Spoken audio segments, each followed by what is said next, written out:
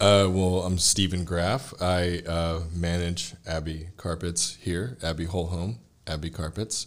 I've been in the flooring business for carry the two pretty much my entire life.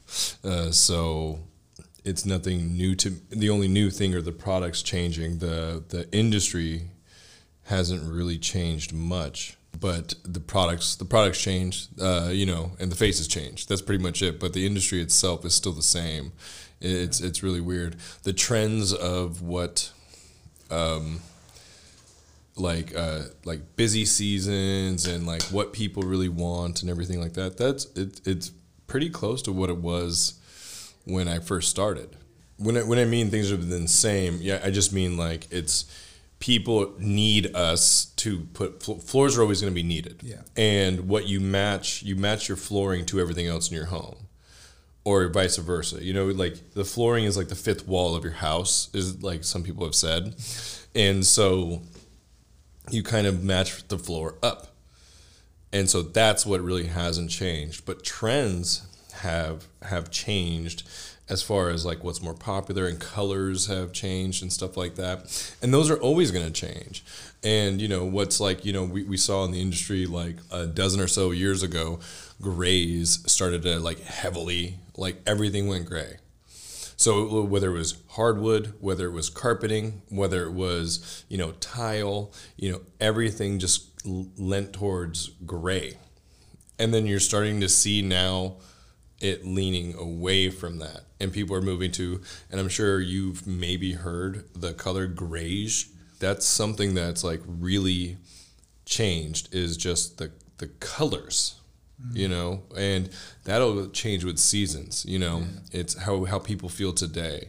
And it was like back when I first started, semi-gloss and hardwoods was a big thing. Like everybody wanted that shine on a hardwood floor. They wanted that, they wanted to kind of like pop. And now it's like, no, I want matte. Just like on a car, same thing. You see a lot more matte finishes on cars now. It's similar. It's just tastes. And that's going to go away. People are going to stop wanting that on their car. Yeah. Just like they're going to stop wanting to have a matte finish on their floor. They're going to want to have something shine again. That's the one thing that always changes, and just trying to stay up with what colors, really, and what's popular to people. That's the only real like work that I really have to stay in tune with. But the industry itself as a whole, it hasn't really changed. And I think adding this element to it is a good change, because no one is really doing anything like this. It's all about consistency though. Like if you can do it one way, do it right, be consistent with it. Yeah. My initial thought was the allowance of growth, and we had it in a little clip we put up before, and I was excited about that, because in this industry there are a lot of old heads, and there are a lot of people that do these things the same way, the same thing every single day, and they don't change. So that's why the industry really hasn't changed. It's not that people's tastes haven't changed, because they do, of course, but it's all the people that have been in it for too long. They won't change. They don't want to bend. It's like, you can't teach an old dog new tricks type of thing, and it's like, so that, yeah, that's true, but those people aren't going to be around forever. And so like a person like you is going to come to me someday with completely different tastes. And it's about me being malleable. We were just having a random discussion about like the way we operate as a business. And I've always had an idea. It's a consistency of operation in the way you do things. That's fine. But then also being able to adapt. Yeah. And I was like, that is cool. To have someone tell you, that they're willing to work with you, and then they'll take your ideas and then they'll implement them if they're good and successful, versus having someone that's like, no, this is the way we do things. I don't want to hear anything from you. Just sit down, shut up, and whether you're successful or not doesn't matter, because I know what I'm doing, and that's not what somebody wants to hear. That's not how things move forward. No, yeah. And then so like I was stoked. I was really excited, and that's why I was just like, oh, okay, I'm in. Yeah. You know. And then I guess now that you've been here for, it's been 3 months now, a little bit over 3 months. Yeah. Say what headwinds and tailwinds have you experienced? Just. Well, it's great to start with a new company in the slow time of the flooring business. And when I was with my last company, like it got to the point where it was like there wasn't that allowance to like be the people pleaser that I was, and it got down to it got down to just making me. It just made me miserable. It just made me utterly miserable, you know. Yeah. And I didn't love it the same way that I do again. Mm-hmm.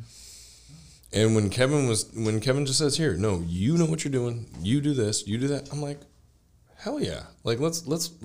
Yeah. You know what I mean? Like, the best thing to hear when I came here was because I will acknowledge as myself as well, like, hey, I will tell you, I know what I don't know. Yeah. And I have no problem saying that. You know, if it's something technical that I don't know, I have no problem because I'd rather learn. And that's what I liked about Kevin was like, he came in and he was like, no, tell me what you know or you would do with this. That's refreshing because then you don't have someone that's stuck in their way. And their way could be wrong. My way could be wrong. Yeah. I could be doing it wrong the whole time. But there's not going to be any progression. Yeah. If you're not like willing to adapt. Mm-hmm. I think particularly just because it aligns with a lot of Kevin's ethos as well with how he manages his other companies. Right. Very much service oriented, like dedicated staff, just offering additional support whenever. Yes. Exactly. Yeah. I went and dropped off an area rug at someone's doorstep the other day. I don't have to do that. Yeah. I went and dropped off an area rug at the doorstep just because I want that person to be happy with our company. Yeah. And that's stuff I've always done. And it's not like there's a huge monetary like gain on my part. Yeah. No, it's just I would rather her not tell her friends that damn Abbey carpets, they made me come pick up my rug in the rain, and all this and that, and blah, blah, blah. And I'm like, no, look I got you. I will deliver it to your front door. Yeah. And I did.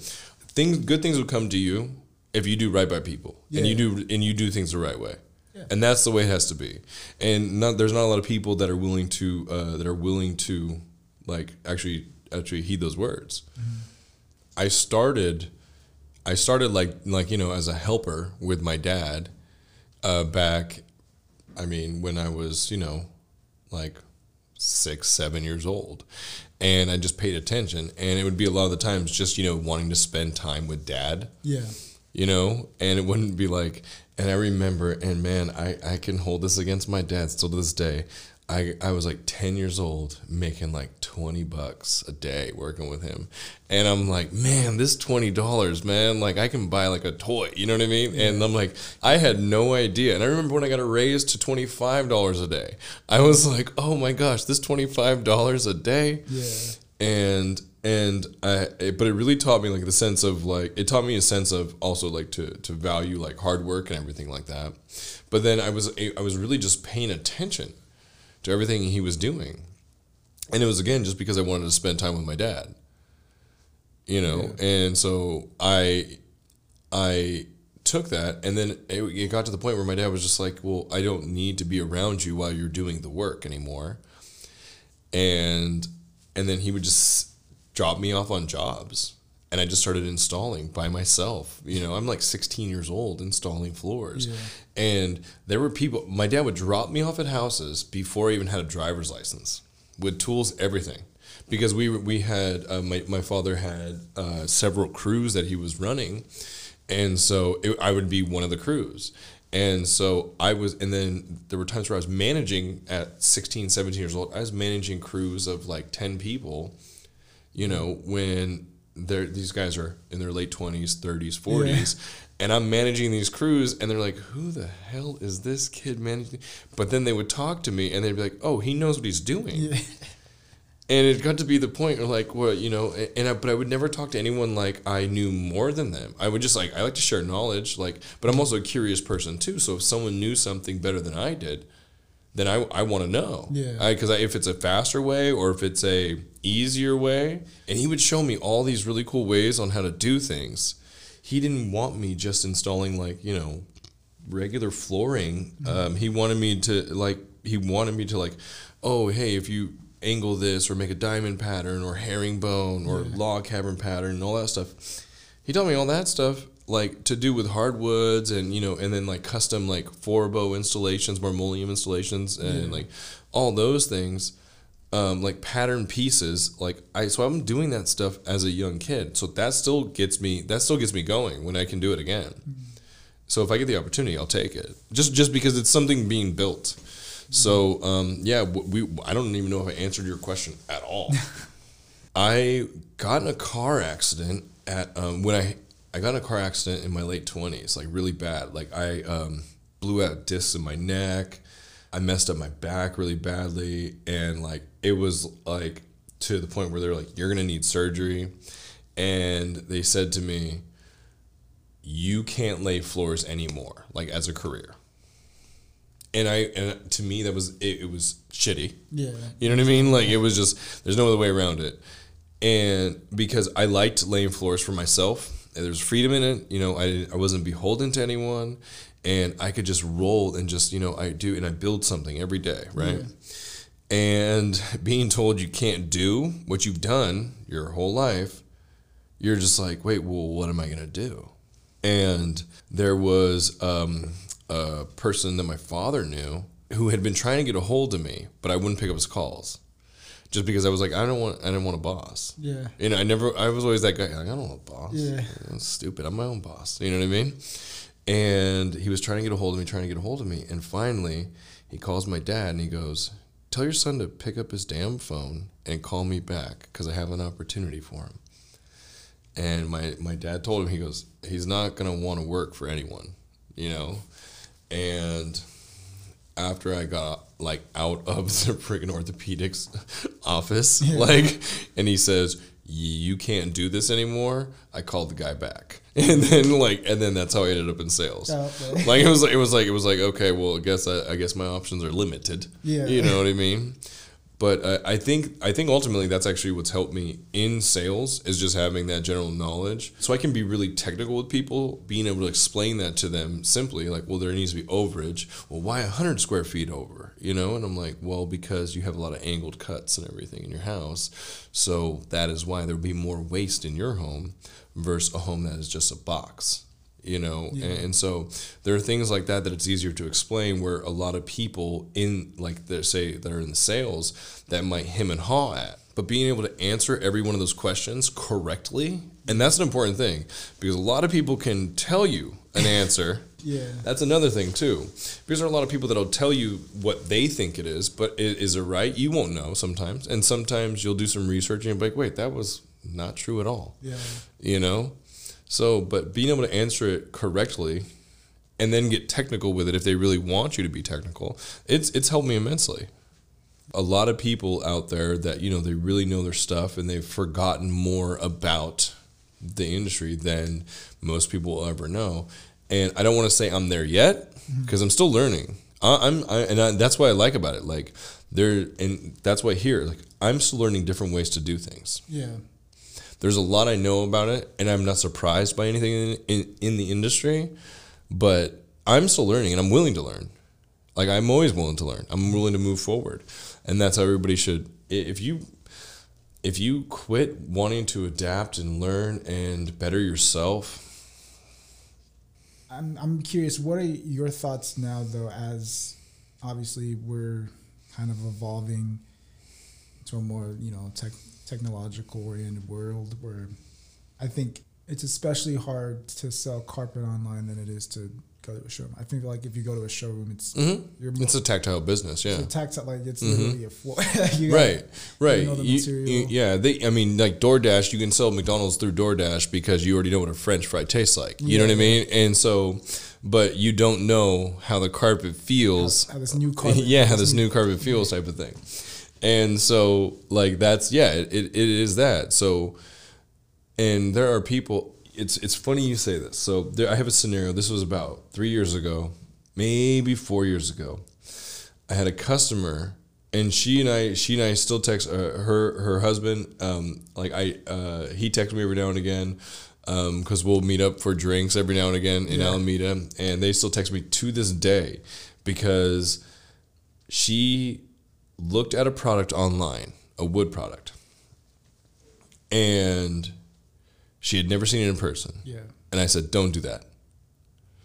And she goes, no, I really want this, and I want the job done right away. And I said, don't do that. And I'm like, it's a 2,700 square foot home, and you want to put this hardwood. You want to put all this wood in your house, sight unseen. I said, don't do that. And she goes, well, I don't have time to come down. And I said, I will go to your house and drop off samples. I said, don't play that game. No, just order the material. And I go, no. I said, I just told her no. Yeah. Because I don't want you to see me 2 weeks later and be like this. You know what I mean? Yeah. This dude, like, and she was giggling about it with me. She goes, no, I think I'm gonna be. And I go, absolutely not. I said, I am not taking that on. And I went and dropped off samples and of the color she wanted, but the color I dropped off 2 samples. The color she asked for me to order. And then I dropped off the color I had a feeling she would go for. Right? Yeah. And so I did it just like that. I said, here's what you wanted to order. Here's what I think is what you were looking for. And she goes, holy shit. She goes, please order the one you thought I would like. Like, I'm not even joking. And still to this day, like we just, every now, it's not like a constant thing, but if I'm around, I'd say, hey, I'm in the neighborhood. What are you guys up to type of thing. And it's just like, how do you like the floors? Well, that's a good thing that I didn't let her pick that out online. Yeah. But again, it goes back to advertising is what we should be taking advantage of online as far as the business goes. But the magic of like showing someone like this is what you need, like that's kind of hard to replicate in like a digital. Oh, absolutely. And and just feel everything, and we were talking about the matte finish, the semi-gloss, all those things as well.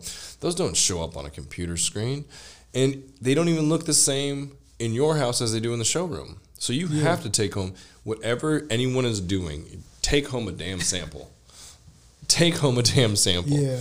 You know what I mean? If it's your mother-in-law's house and you don't like her, don't worry about it then. You don't have to take home the sample, but take home a sample if it's for your home. I'm telling you right now, like it's important because it's not going to look the same in our light as it would in your home.